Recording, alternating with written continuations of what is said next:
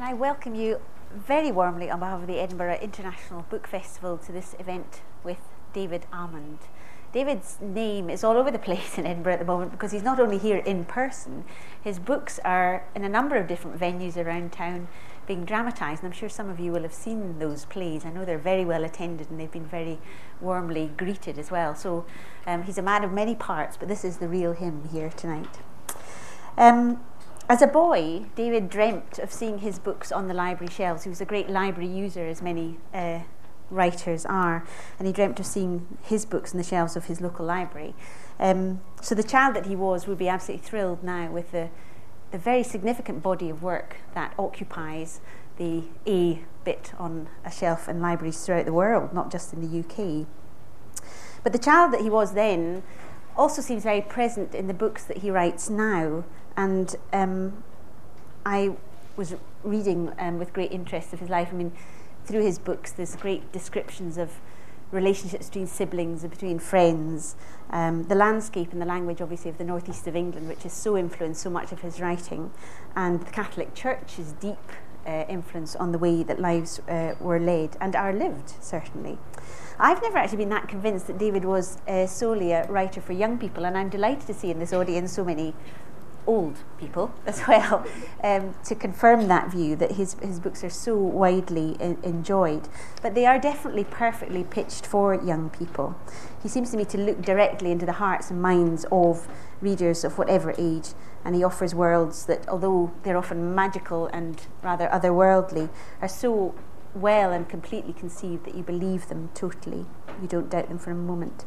Some years ago, before I'd ever heard of David Almond, I was phoned up by a publicist from Hodder Children's Books who still publish David, and I was told to expect the arrival of a proof book called Skellig, which was a rather, I mean, now it's almost part of the English language, but then it was a very extraordinary title. And I remember Andrea, the girl who sent it to me, said to me, "When you read this, you will not ever forget when you read it and where you were." And she was absolutely right. I will never forget having read that book. But he's here in Mind, Body and Spirit today. He's going to do some readings from his most recently published book, The Fire Eaters, and also from his forthcoming, and I've had the pleasure of a sneak preview of this, it's coming out in November, his forthcoming novel, Clay. That's a proof it'll have a much more exciting jacket on it, I'm sure. But he's also really keen to hear from you, his readers, so there will be a chance for lots of questions later. And after that, we'll be going next door if you've got copies of books for David to sign. But in the meantime, I'm going to shut up, you'll be glad to know, and ask you to give David a very, very warm welcome.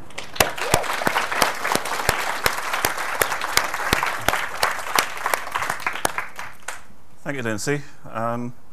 It's great to be back here. It's always love coming to Edinburgh to the festival. It has such a great atmosphere, and I think it was the first literary festival I did after becoming a kind of published children's author. And also I just live in Northumberland, so it's actually very close to me, so it feels quite close to home. So yeah, as Lindsay said, I'll do a few things this afternoon. I'll read a little bit, I'll tell you a bit about myself and my work. But one of the things I want to do is to kind of respond to any questions that you might have. So I do hope that we'll be able to open it up, and if you've come along with any questions that you want to ask, make sure that you ask them. One thing that I always think is really kind of worthwhile saying, especially to young people, is that when I was a kid, when I was your age, how old are you? 11. When I was 11, I knew I wanted to be a writer. And I used to go to the library in Felling, the town where I grew up, and take these books down from the shelves and just love them. And one of the things I loved about books was this, just the look of them, the feel of them, the appearance of them. And that's still what I love about books, is, I love all the stuff about writing stories. I love the stories that are inside them. But one of the things that I love more than anything else is just that really simple thing of black print on white paper. I think it's absolutely gorgeous. And it's kind of, to me, it will never be replaced. It's not something, if you try to read a book on a computer screen, bits of it keep disappearing. It's very difficult to read a book that scrolls in front of you. But to read something that's bound together and put into pages is lovely.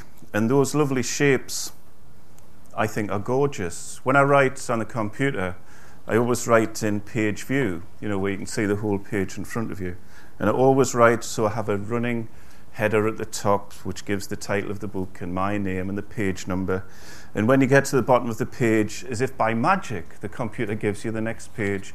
And you say, oh, isn't this lovely? All these pages are being created. And then out of that whole process comes something like this, which is beautiful.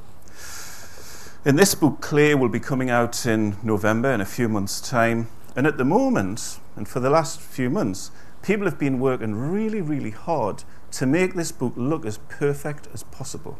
So when it comes out on the shelves, it will be this lovely object with a beautiful jacket, beautiful hardback, beautiful print. Everybody will have gone through time after time to make sure there are no mistakes in it. And when I was a kid, back when I was 11, when I was your age, and loving books and thinking, I'm going to write books one day, I used to look at books and I think, these writers must have such strange minds to think in straight lines, to think in all these bound pages. And I think I had this kind of thought that in order to write a book, you had to almost think like a book. And I thought the inside of a writer's mind must be something like that. But of course, it's not like that. These books that look so orderly, so civilized, begin, where do they begin? Where do they come from? They come from here, they come from here. And the inside of my head doesn't look like that. The inside of my head is just a mess. It's like anybody's head. It's a mess of all kinds of ideas and notions and things flying around and memories and dreams. And people say, where do your ideas come from? You say, well, it comes from this, it comes from my head. And if you think about your head, it's this little thing, it's about that size. Compared with the size of this tent, it's tiny. Compared with the size of Edinburgh, it's minuscule. But then you think about what's inside that. Inside that head is everything that's happened to you since you were born, all the stories you've heard, your dreams, your memories. You can think about what's happening on Mars, you can think about what happened 10,000 years ago, all inside this little thing called a head. And that's where stories come from. And before I write a story, a story appears like this, they begin in a book like this. And this is a notebook. This is just a simple notebook. But what this is more like the inside of my head than a finished book is. That's more like the inside of my head. And I think that's more like the inside of everybody's head, isn't it? Our heads are kind of imperfect.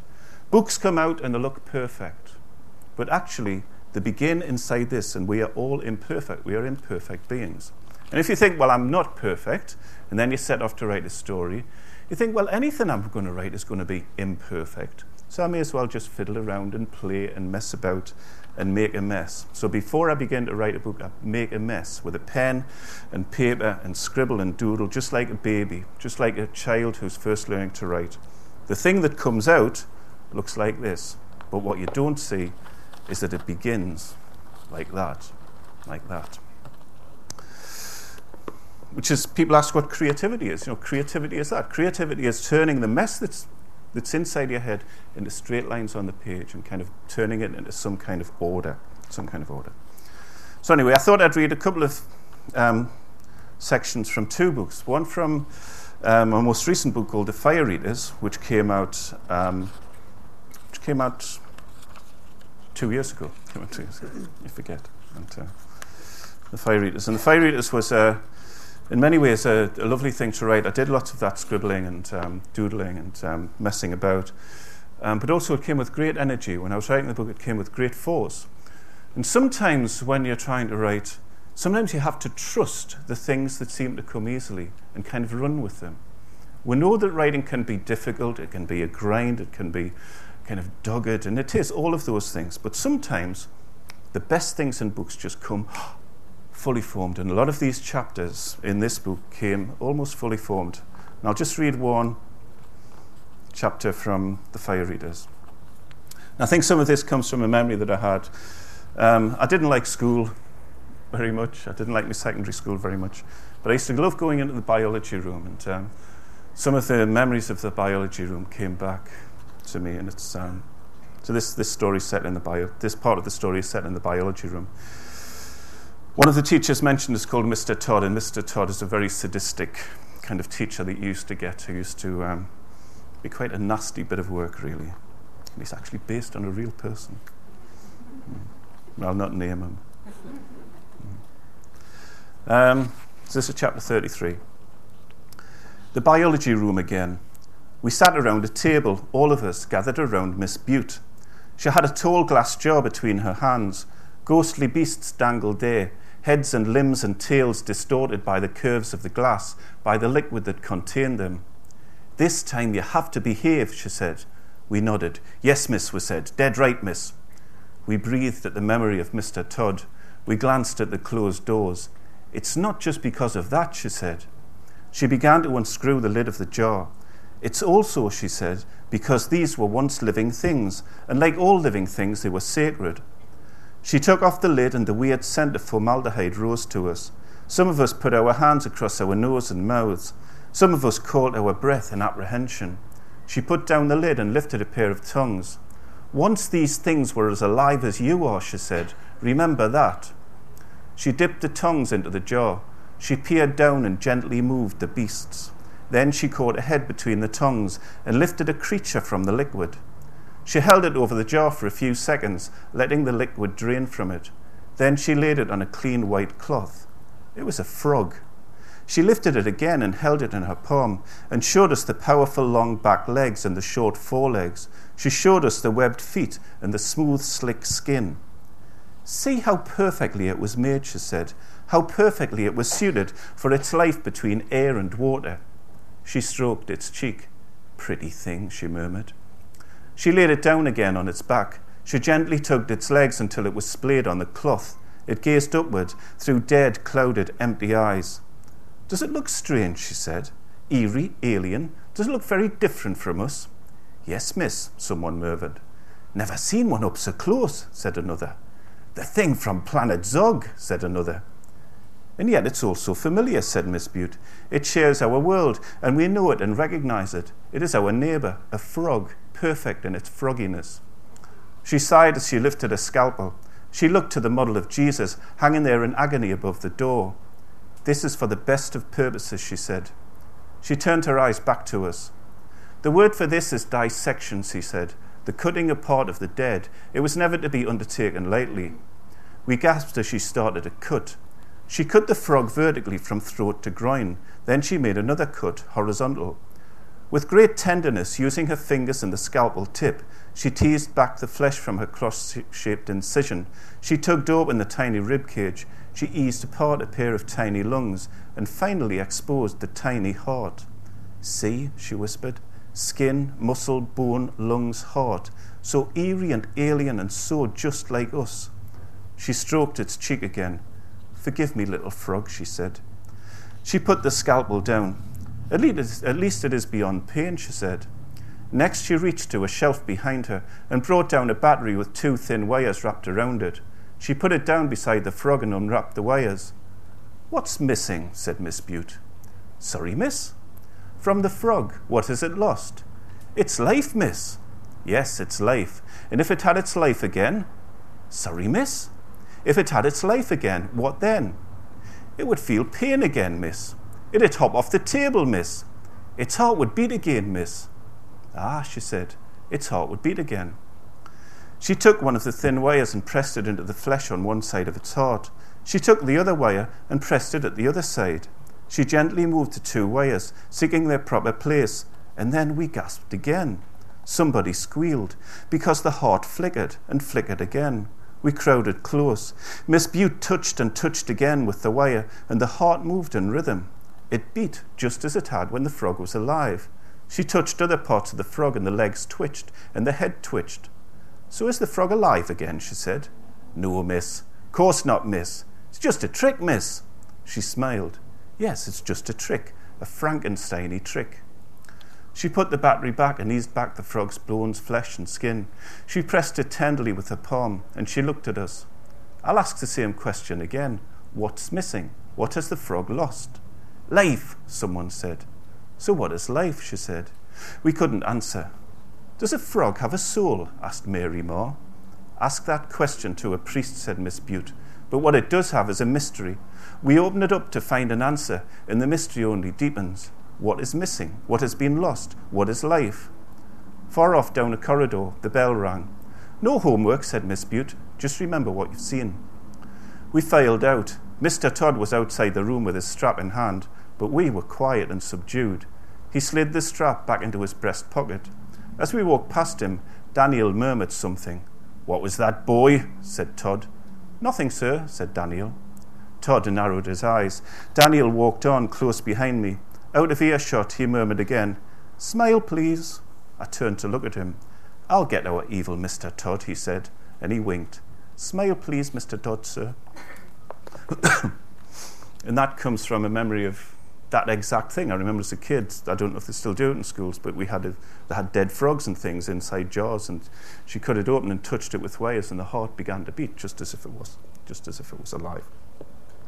And I read that bit because I think those bits of the fire eaters probably led me to writing this book, which is called Clay. And it's called Clay because in the story there's a boy who says he can take clay and he can mold it into the shape of creatures and he can make it live. And he keeps enticing this boy who's telling the story towards him, and he makes things with clay and he says, "Look, did you see it move?" And he said, "No, I didn't." "Did you see it move?" And he convinces the narrator of the story that he can create creatures from clay and make them live and make them move, just like in the Frankenstein story that was referred to in that. So I'll read a bit from Clay, just the first section. It's set in Felling-on-Tyne, which is a town that I grew up in as a kid.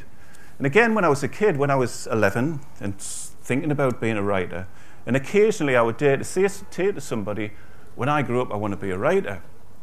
And sometimes people would say, "You're going to have nothing to write about. How can you write about something when you're just an ordinary kid from Felling? What's there to write about in Felling?" And for years, I think I kind of thought that. And I used to try and write about somewhere that was totally foreign to me. I used to write about kind of imaginary places or kind of abstract places.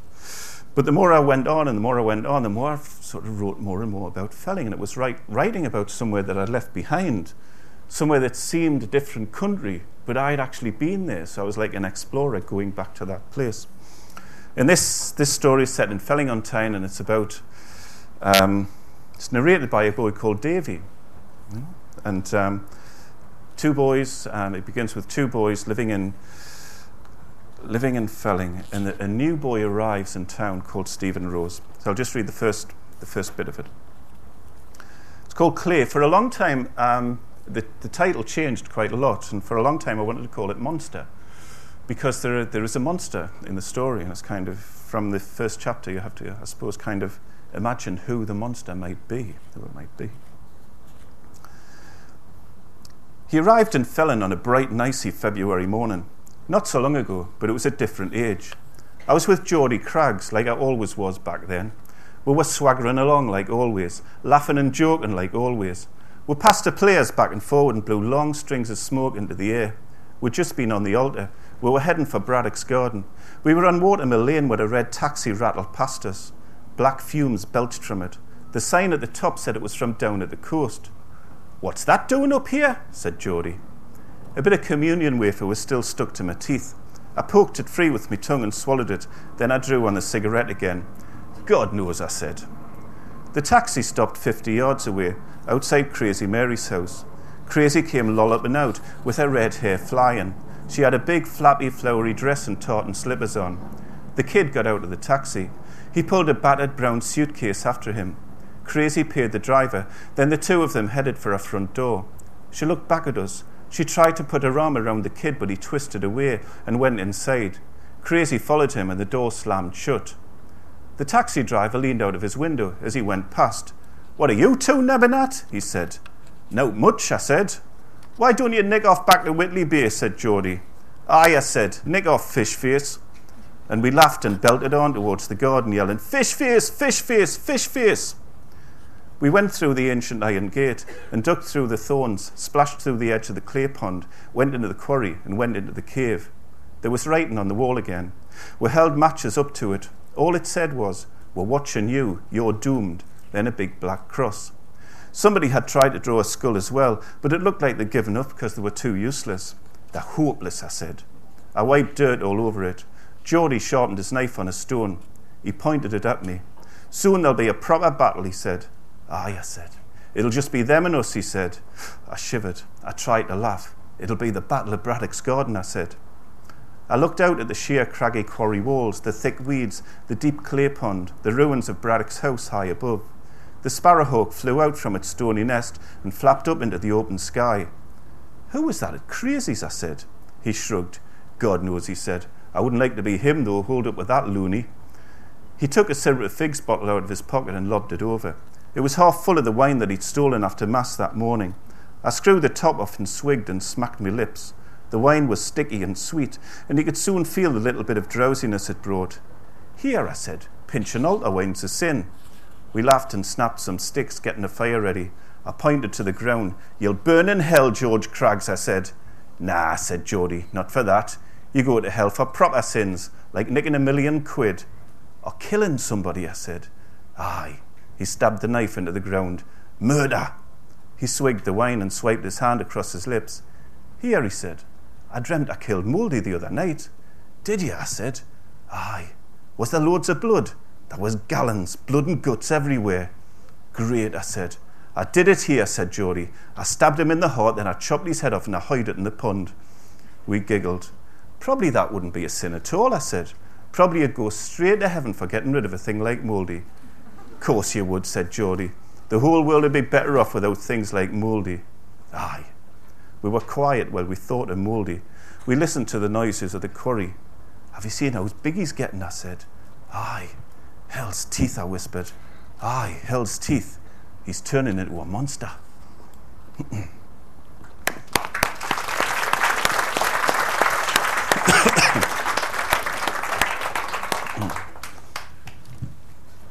Well, that was fantastic. You'll all be rushing out in November to get that. Definitely one for your Christmas lists. Now it's time for questions, and we've got people who are ready with a microphone. So when David picks you, if you just wait for the microphone to come so that everyone can hear the question. That'd be great. Any questions instantly? You always do this to me. Oh, we have one in the front row here.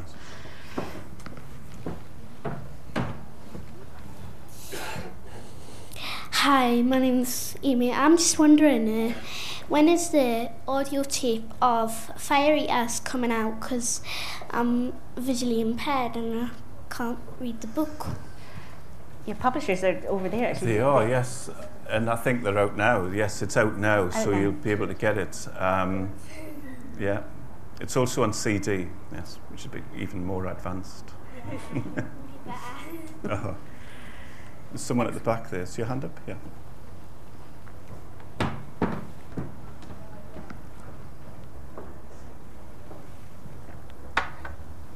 Hi, my name's Jessica. Which was your first book you wrote? The first book I ever wrote was a little thin book, a collection of short stories called Sleepless Nights, and that was ages ago. It's not very good. Because for years I wrote short stories. I thought what I wanted to do was to write short stories. Stories of maybe 9 or 10 pages. That's what I wanted to do. And I did that for a long time, and then a little publisher put out a little collection of those stories called Sleepless Nights. And 12 years later, there was another tiny collection of short stories published. And people used to look at me and say, "David, one tiny collection of short stories published. 12 years later, another tiny collection of short stories published. Is this a very sensible way to live your life?" And then they said to me, "What you need to do is to write a novel." "Oh, that's what I need to do, don't I? I'll write a novel." I kind of grew up.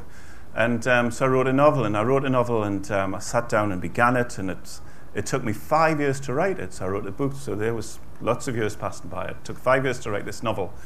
And I thought it was pretty good, and it was called Seances, and it was a great, big, solid novel. And I thought, this is it, we're on the road to fame and fortune.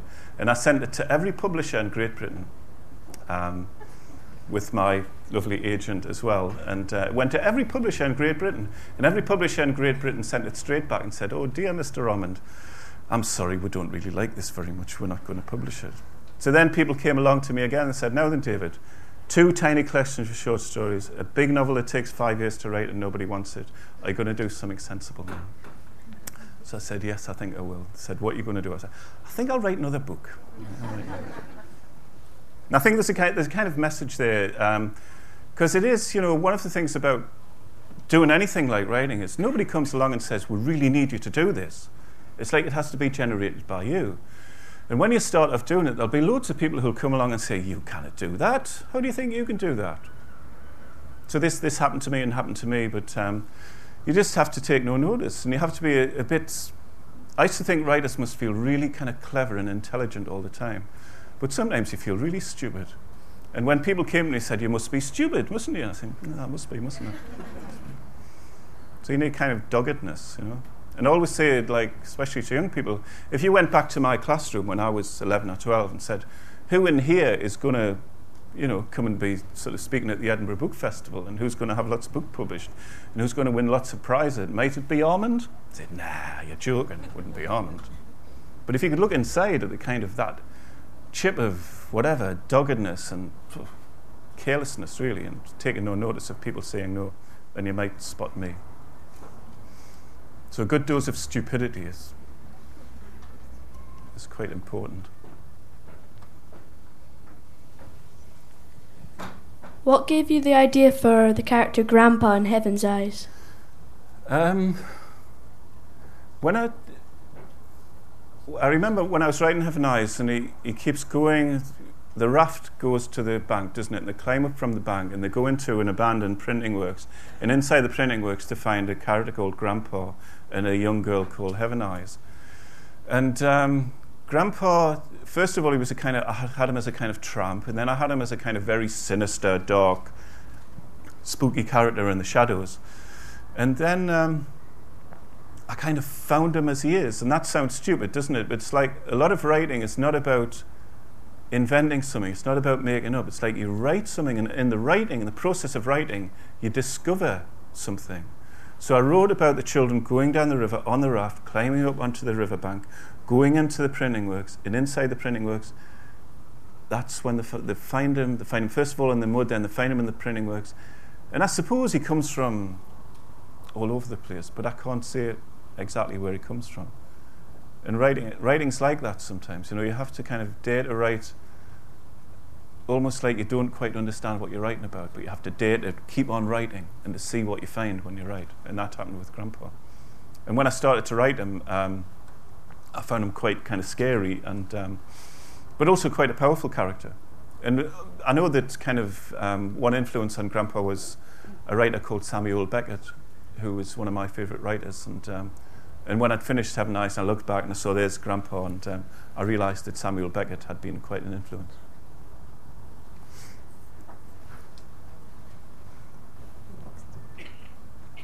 What inspired you to write Skellig? Skellig, I'd written a collection of stories, these ones called Counting the Stars, and they're all based on my childhood. It was after I'd written that novel, it was rejected by everybody, and nobody knew about me. And I wrote those stories in Counting Stars, which were really about a kid very like me, growing up in a town very like mine, with a family very like mine. And I took 2 years to write them, and I put them into a big envelope, put all the stories together in a big envelope, and I walked to the post box, and I put them into the post box to send off to my long-suffering agent, who by this time had sold nothing, but had kind of doggedly stuck by me and said, it'll be all right. I'm sure it'll be all right, David, but I don't know how convincing I was. And I put it into the post box, and as I turned away from the post box, I thought, I'll have a break from writing. I'll not do anything for a few days. And as I turned away and walked away from the post box, I heard in the back of my head, I found him in the garage on a Sunday afternoon. I went, oh! And all I had was that one little notion, a story that was beginning with somebody finding something in a garage on a Sunday afternoon. But it just came with real kind of energy and force. And the story just almost told itself. And that sounds daft as well, but sometimes things do that. And there are lots of things that I can see where it came from. The house in Skellig is just like the house that we used to live in Newcastle, even to the extent that when we bought the house had a toilet in the dining room, just like in Skellig, and there'd been an old man who had lived in the house and had died in it. The garage in Skellig is just like the garage in the house that we lived in. And also when I was a boy, I had a very poorly baby sister, just like Michael did. So there were all those elements of like realness, reality. But somehow, you know, your imagination is an amazing thing. And sometimes you just have to trust your imagination to almost put things together for you.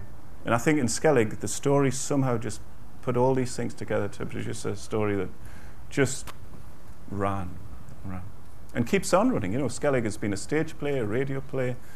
So there's something about the story. It's almost like nothing to do with me. It's like that. My name's on the book, but I look at it, I think, and people write to me and say, that was really clever the way you did that, Mr. Ormond, the way you made that connection with that thing, and how you made that character say that thing that really connected back to that thing. I say, yes, it is very clever, isn't it? But I haven't got a clue how I did it.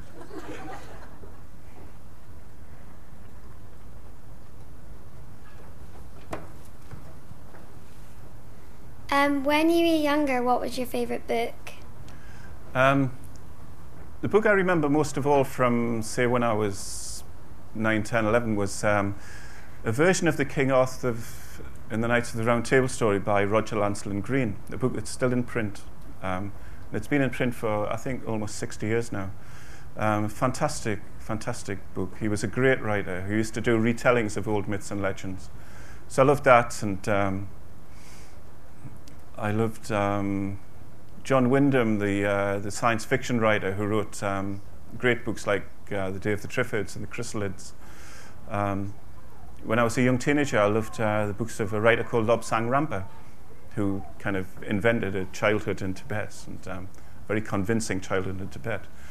It turned out he was a plumber from Essex, and everybody was horrified, said how terrible this is, that he's hoaxed us, he's played this trick on us. But I thought it was fantastic, After, what does a writer do but tell lies? That's what we're here for.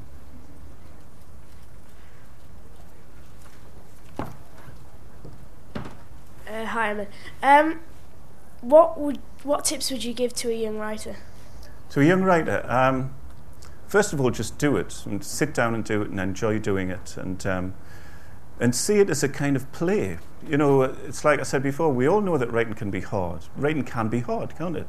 So you have to find ways to make it kind of playful. And one of the ways of making it playful is doing this kind of thing, scribbling and doodling and almost writing as if it doesn't matter. Because, the horrible thing about a blank page is when you sit down, if I gave you a blank page now and said, here, write a story, the blank page is terrifying, isn't it? But if you think, well, I'm going to write rubbish, so doodle all over it, scribble all over it. And in that process, you kind of allow yourself to begin writing. And don't get too kind of solemn about it. Read other writers. If you really like another writer, pinch things from them. Yeah? So pinch things from, put them in your story, but then disguise them so they don't seem. And really just do it, and enjoy doing it. And also do more than you think you can. It's very easy to think, I can just do a little bit. But if you think, well, I can do a lot. I can write a long bit. It's like you can write further than you think you can.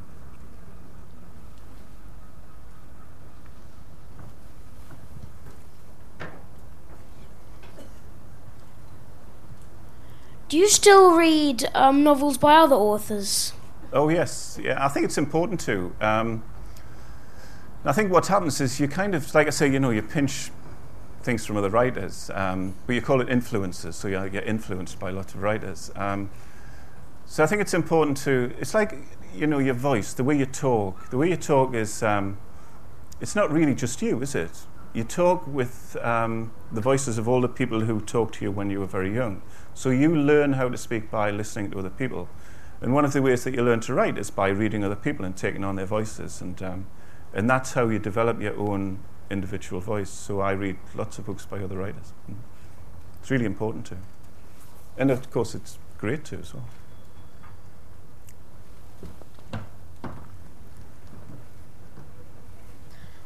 I did an English essay on you a while ago and about Skellig, but I didn't really understand it. Could you fill me in a bit? I don't know. What did you not understand?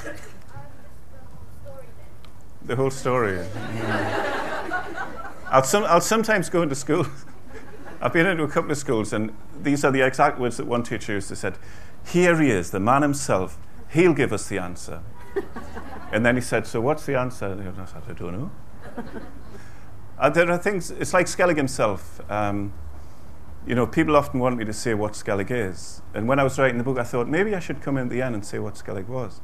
But in a sense I did, because in Skellig he says, they keep on saying to him, don't they, who are you? What are you? And he keeps saying things like, I'm Mr. Bones, I'm Mr. Had Enough. And then in the end he said, I'm something like a bird, I'm something like a beast, I'm something like an angel, I'm something like you, something like that. And I think that's what he is. He's a kind of an accumulation of lots of different things. But in the end he's kind of mysterious. And so I'm sorry there aren't any clear answers. But I haven't got any. I haven't got the answer. It's like writing a story, I think stories, what they do is, good stories make you think. And then part of the process of making you think is kind of not providing answers, because sometimes there aren't answers. The world itself, I find the world like incredibly mysterious and very strange. And there seems to me that some of the things about the world, there'll never be any satisfactory answers to them. So I suppose that's my way out of saying Adivana.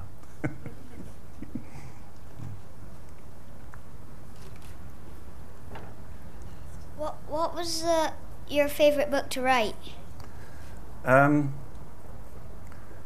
Skellig was a kind of strange book to write and very enjoyable, because it just did this thing of almost writing itself. The Fire Eaters did the same thing. It kind of bounced and grew and moved. I've written a picture book called Kate the Cat and the Moon. And that was a great thing to write, because, my books have got lots of words on the pages. One of the things about writing a picture book is that you don't have many words. So you have to work really kind of closely and tightly and just work with kind of very small elements. And that was a lovely thing to do. And to work with, to think of working with an illustrator was so lovely as well. Look, you see that, and, the title of the book has got my name underneath it, and then Stephen's name, Stephen Lambert, the wonderful illustrator. But actually the impact of the book comes through the illustrations, doesn't it? So that was a lovely book to write as well. The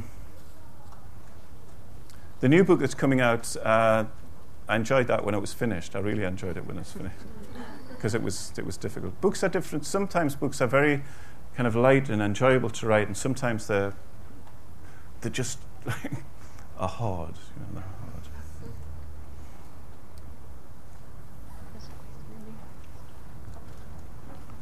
When you're writing a book, are you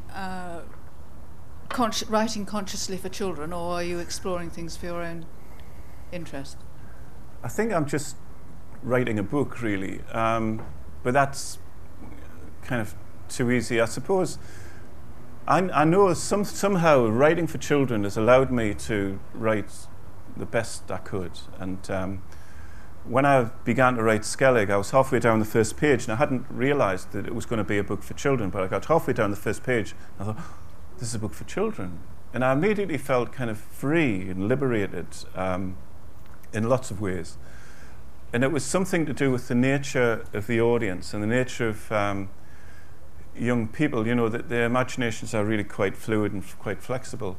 And also that young people know that they don't know everything, and they're still in the process of learning about the world, which seems to me in lots of ways to reflect exactly what writing is about. Writing is like exploring a world and saying what it's about. So while I don't deliberately think of writing for children, in a sense I do too. It's like the two things together. And maybe what I'm trying to do is to write maybe the books I would have liked to have read when I was maybe 12, 13, that kind of thing. But it is that, that sense of children as an audience has been incredibly helpful for me, and really kind of a creative thing for me.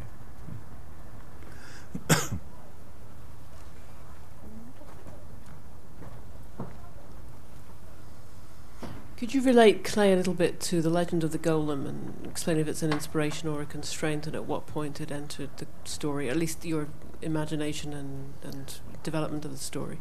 The Golem, my computer is filled with research articles on the Golem and stories of the Golem, because when I was writing Clay, when I began to write it, I thought, this is, obviously draws on the Golem legend. The Golem legend is a Jewish legend about a rabbi who lived in Prague who creates a clay creature who sort of defends the city against the enemies of the city.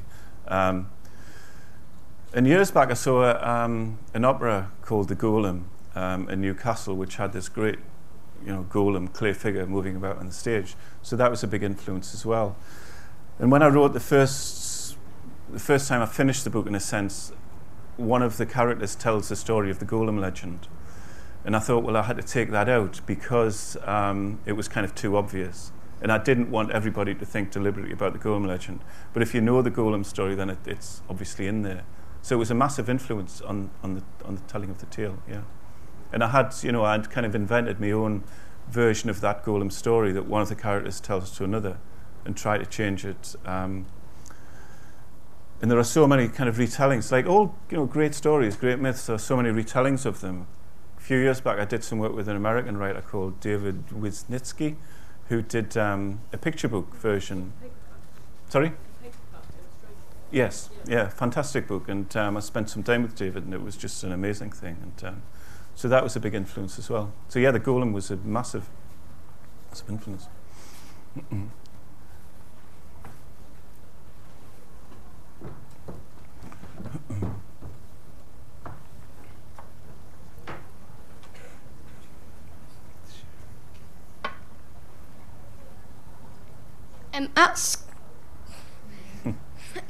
At school in English, we get taught all these weird methods of how to write books and how to hook your reader and stuff. I don't know if that happened when you were at school, but is it something to take any notice of, or like, do you actually follow those rules now, or do you what? We used to, when I was at school, we used to be told that if you were going to write a story, and we used to physically do it, we used to take a piece of paper and fold it into three. So you'd fold it into thirds and then open it out. So you had 3 sections on the page. And you had to put beginning at the top of the first section, middle at the top of the second section, and end at the top of the third section. And then you had to say what your beginning was going to be, then what your middle was going to be, then what your end was going to be. And I used to do that, because I was at school. But then if I try to do that now to write a story, it doesn't work, because if you start writing a story and it's any good, it really starts to take on its own life.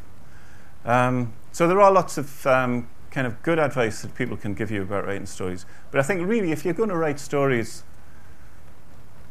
kind of, from your own impetus for yourself, then the things that people tell you, some of them can be quite useful, but some of them can be absolutely destructive. They can stop you writing.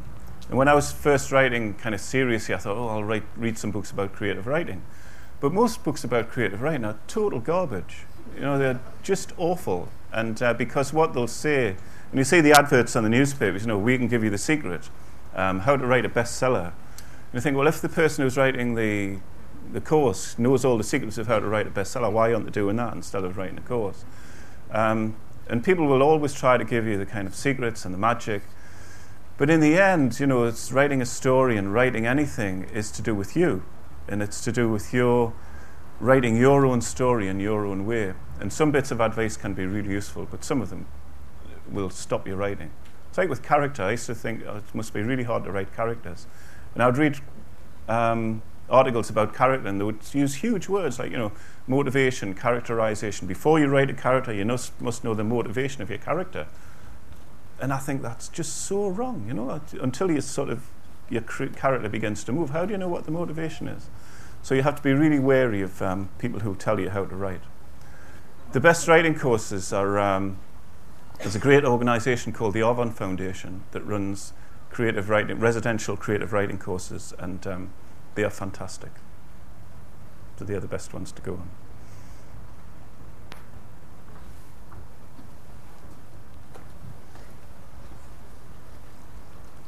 When you weren't really getting anywhere in your career after the short stories, did you ever think about not writing?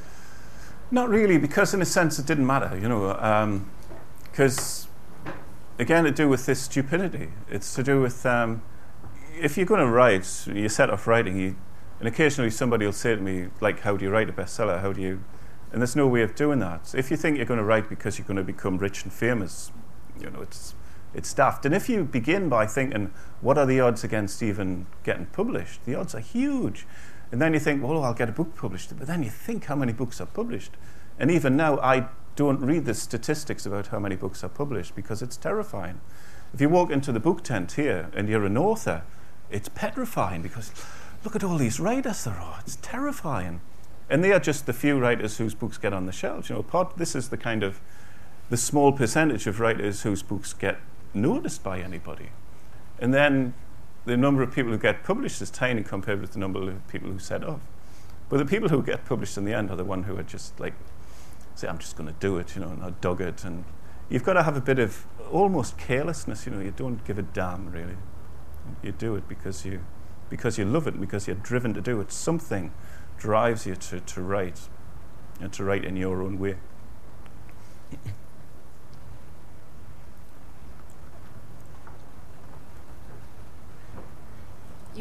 You've explained that it took nearly 12 years to write your first book. I just wondered how you survived during that time. Or if that's not too personal a question. No, I mean, money's really important, isn't it? I think another piece of advice for somebody who wants to be a writer is to find a way to look after yourself. Because it's just really hard to make any money from writing, to make a living from writing. It's just really hard. Even people who are really well known are making hardly any money. So you have to find a way to look after yourself. So I was a teacher most of the time. The best job I had as a writer was a part-time teacher, because I worked for 3 days a week, and then I had 4 days to write, and it was just lovely. Then I had a bit of money and a bit of time. I was a postman for a while, because I thought a postman, what a fantastic job for a writer, because you get all afternoon off. And I thought I'd write in the afternoons. We had to get up at 4 o'clock in the morning, so in the afternoons I was sort of flat out. And that's always, the balance is really important to find, you know, how to balance actually functioning and actually not being poor and having time to write as well is really important.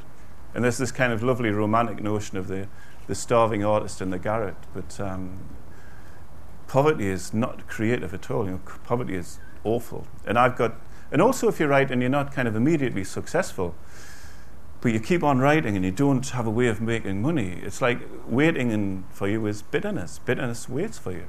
You know, you get to a certain age, you think, well, I haven't had my books published, I should have, and they aren't as good as me. It's just an awful destructive force. So you have to attend to your sort of economic needs.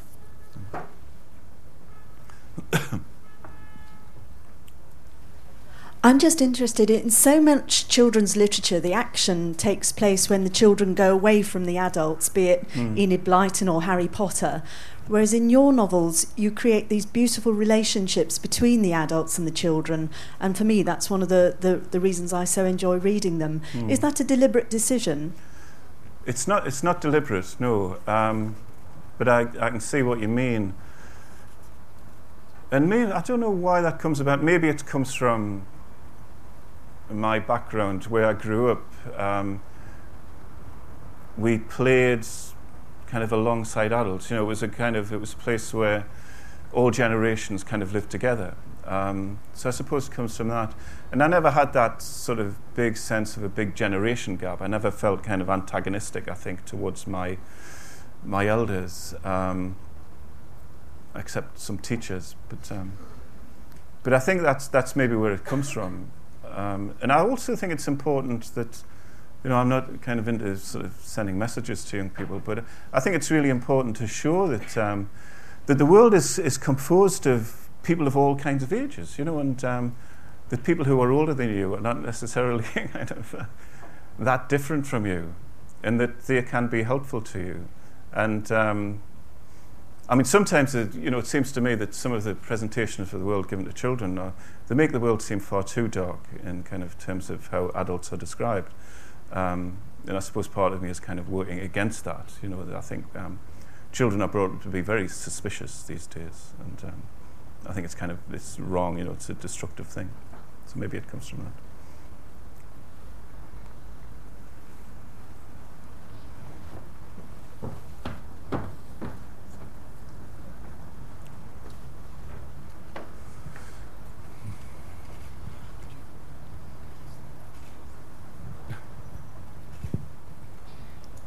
What inspired you to write? I think it's interesting talking about the adults. I think when I was growing up, I came from there was a big family. There were lots of us and lots of sort of aunts and uncles around, and we had lots of, it wasn't a literary family, it wasn't a very kind of, in a sense, well-educated family, but it was a family where people kind of gossiped and nattered a lot. So I remember as a kid listening to my aunts and uncles just gossiping and nattering and telling stories and telling jokes, and it was obviously very kind of apparently unsophisticated, but I had a couple of aunts and uncles who could hold a room spellbound for a whole evening and have them falling about with laughter and groaning with sort of pain and stuff. And so there's a real talent in that. And I remember as a kid sitting there listening to them and thinking, oh no, they're off again. But also part of me was kind of, I suppose, catching something about that. And when I write now, I can still feel the influence of those voices on my work. But also books, the library where I grew up. The library was just down the street from where we lived, and it was just across the street from where I played football with my friends. So when I was in the library, I was often covered in mud from playing football. And across the street, when I was playing football, I was dreaming I was a famous footballer. When I was in the library, I was dreaming I was a famous writer. And it was like the two aspects, they were the same thing. So the library was a big influence. When I was a baby, my mum said that she used to take me down to see my Uncle Amos. My Uncle Amos used to run a printing shop. He had a little printing shop at the bottom of town, and he used to print the local newspaper. And she said she used to take me down, and when I was just a few months old, when the printing machine started working and the printed pages started coming off the rollers, I used to jump up and down and point and laugh at the printed pages. Just like babies' eyes will be caught by lights or by birds. For one moment, my eyes were caught by print, and probably that's still why I love print. And it goes back to when I was a baby. And of course, you couldn't go to that baby and say, "What do you want to be, son, when you grow up?" It's like the roots of books. Some of them are mysterious. The roots of anything that we do are often lost in times that we can't remember. I can't remember being in Amos's printing shop, but somehow it had a big effect on me.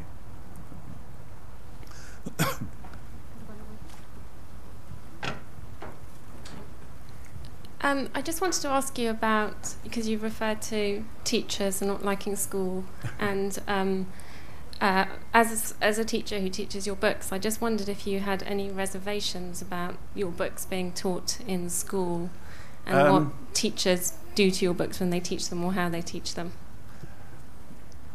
I think schools now are sort of infinitely better than schools were when I went to school, and I think teachers now are just so amazing. I go around lots of schools and I see so many teachers, and I think, oh, I wish you had been my teacher. So I think there are such great teachers around now that I kind of trust the books to do okay. Occasionally I'll see things done to me books in schools, and I think, oh no, don't do that. But I get sent a lot of stuff from schools. I get sent a lot of letters and a lot of kind of photographs and stuff of what the schools have been doing with the books, and some of it's fantastic. Lovely, imaginative ways of dealing with my books. What I don't like is when the books are just treated in this very kind of reductive manner to kind of find some elements of language. And some of the worst examples of that actually don't come from schools themselves, but come from the government. I saw some just incredible worksheets that were designed by some government department about Skellig, and they used to find the first chapter of Skellig and the pupil had to go through the book and find how many examples of different kind of plurals they could find in the first chapter. You think, what a great way to use a book. Because really what you want as a writer, what you want is just somebody to read the book, and to read the book in a kind of organic enough manner that they feel that they're in the book. Whereas a lot of kind of very over-structured ways of teaching books stop that process, that lovely process of just reading and being engrossed by a book. But a lot of the examples from schools really are really wonderful. It is a double-edged thing, because there is the danger that they'll be badly used. But it's a risk I'm kind of happy to take. And also, if you think about Skellig, I've got lots of skeptical notions about schools anyway.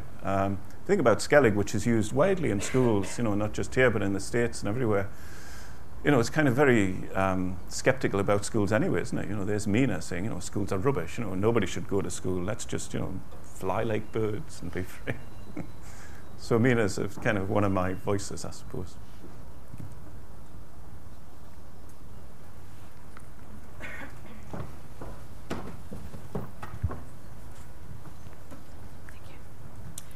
I'm a teacher from Canada, living in Ireland right now on a well-deserved sabbatical. But when you first mentioned that you'd been a reader and an avid reader at a young age, I thought I wouldn't ask you this question because my question doesn't pertain to avid readers, but rather to those who aren't avid. And you obviously spend a lot of time in schools dealing with a variety of members of your reading and not so reading audience. And I'm thrilled to see so many boys here in the audience today.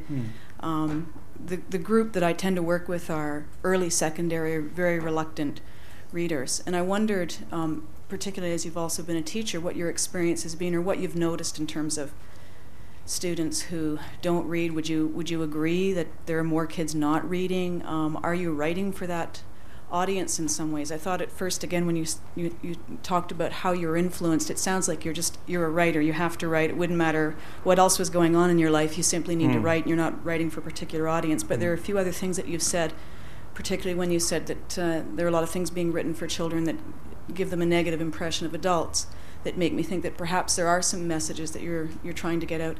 I'm just wondering, what are your observations about the reading public in terms of, say, 10 to 14 or 15-year-olds, and are you optimistic? I am optimistic, because what I see when I go around schools is, see, if you went to my teacher when I was 12, and said, Armand, does he read much? Nah, he doesn't read anything, and I think a lot of people are kind of good at disguising the fact that they don't read. I used to read in the library, I was an avid library goer. But also I think we can kind of make too much of a thing about kids not reading very much, and almost we can overemphasize it and turn children away. And there are some great publishers and great books written kind of deliberately to almost entice boys and reluctant readers into reading, and some of them do a great job, but I think some of them are almost like cheap shots, really. And I just, like I say, I just write the books that I write, but it was interesting with Skellig. I'm sure if I'd gone to a publisher and said, look, I've got this great idea for a book that's going to be loved by boys, and it's got loads of William Blake in it, and it's got a girl who doesn't go to school, and it's got somebody who might be an angel. I was like, nah, we're not going to have that. We're not to have that. That wouldn't work. Think again. I think what we'll have to do is to trust the stories, and great stories are the things that will get people reading. I'll go into schools often and I'll say, well, who's your favourite writer? In a classroom of, say, 30 children. And hands go up, everywhere I've been, hands go up and name yours. Who's your favourite writer? Jackie Wilson, Philip Pullman, Michael Morpurgo, Anthony Brown, Shirley Hughes. And they name all these names. And I'll often say to them, I say, look, if you went and picked 30 adults, just happened to be passing by the school, and sat them down and said, who are your favourite writers? And, well, you might get 3 or 4 who would be saying, oh, I've got this particular writer. A lot of the people who make a fuss, especially in the press, I'm very kind of skeptical about the press and its dealings with education and with reading attitudes. They don't know what they're talking about. They don't go to the extent of trying to go to schools and meeting children. So I am optimistic, but there are, as you say, there are still lots of reluctant readers. I don't know. Good stories are the things. Good stories, and also all the bits around stories. It's like, at the moment there's a play called In Limbo based on one of my stories in Edinburgh. And it seems to me that the theatre is another way of engaging people's minds too, engaging people with reading, engaging people with books. There's a version of Heaven Eyes on another place in Edinburgh now. It's a way of opening up the books. And I think I'm a great believer in the fact that, books are fantastic, of course, they're wonderful. But there's a theatre, there are audiobooks, there's CDs, there are... I'm not kind of one of these people who's terribly anti-TV, wonderful things on TV.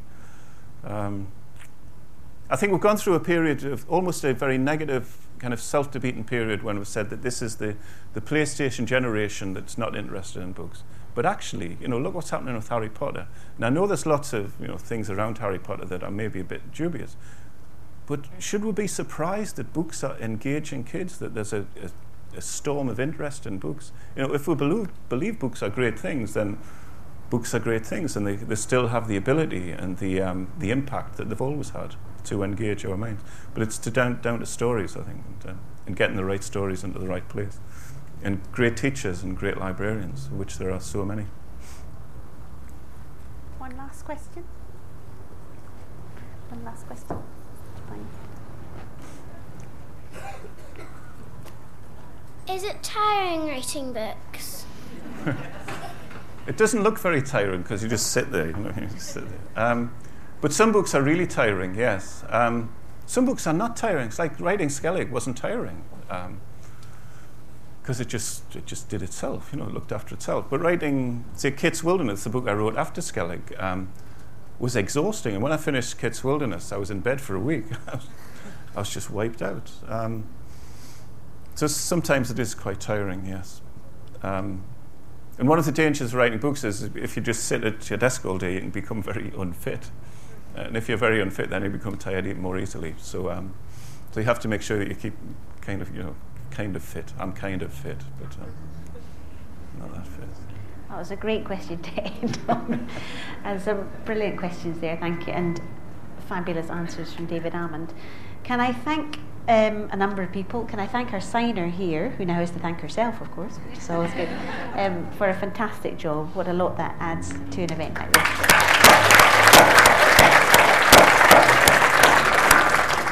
And the athletic bearer of the microphone as well, without whom the event wouldn't be such fun. Thanks to you too. Thanks to you for coming and for all those great questions. I'm sure we'll all go away with our heads buzzing. But the biggest thank of the evening, obviously, should go to David Almond.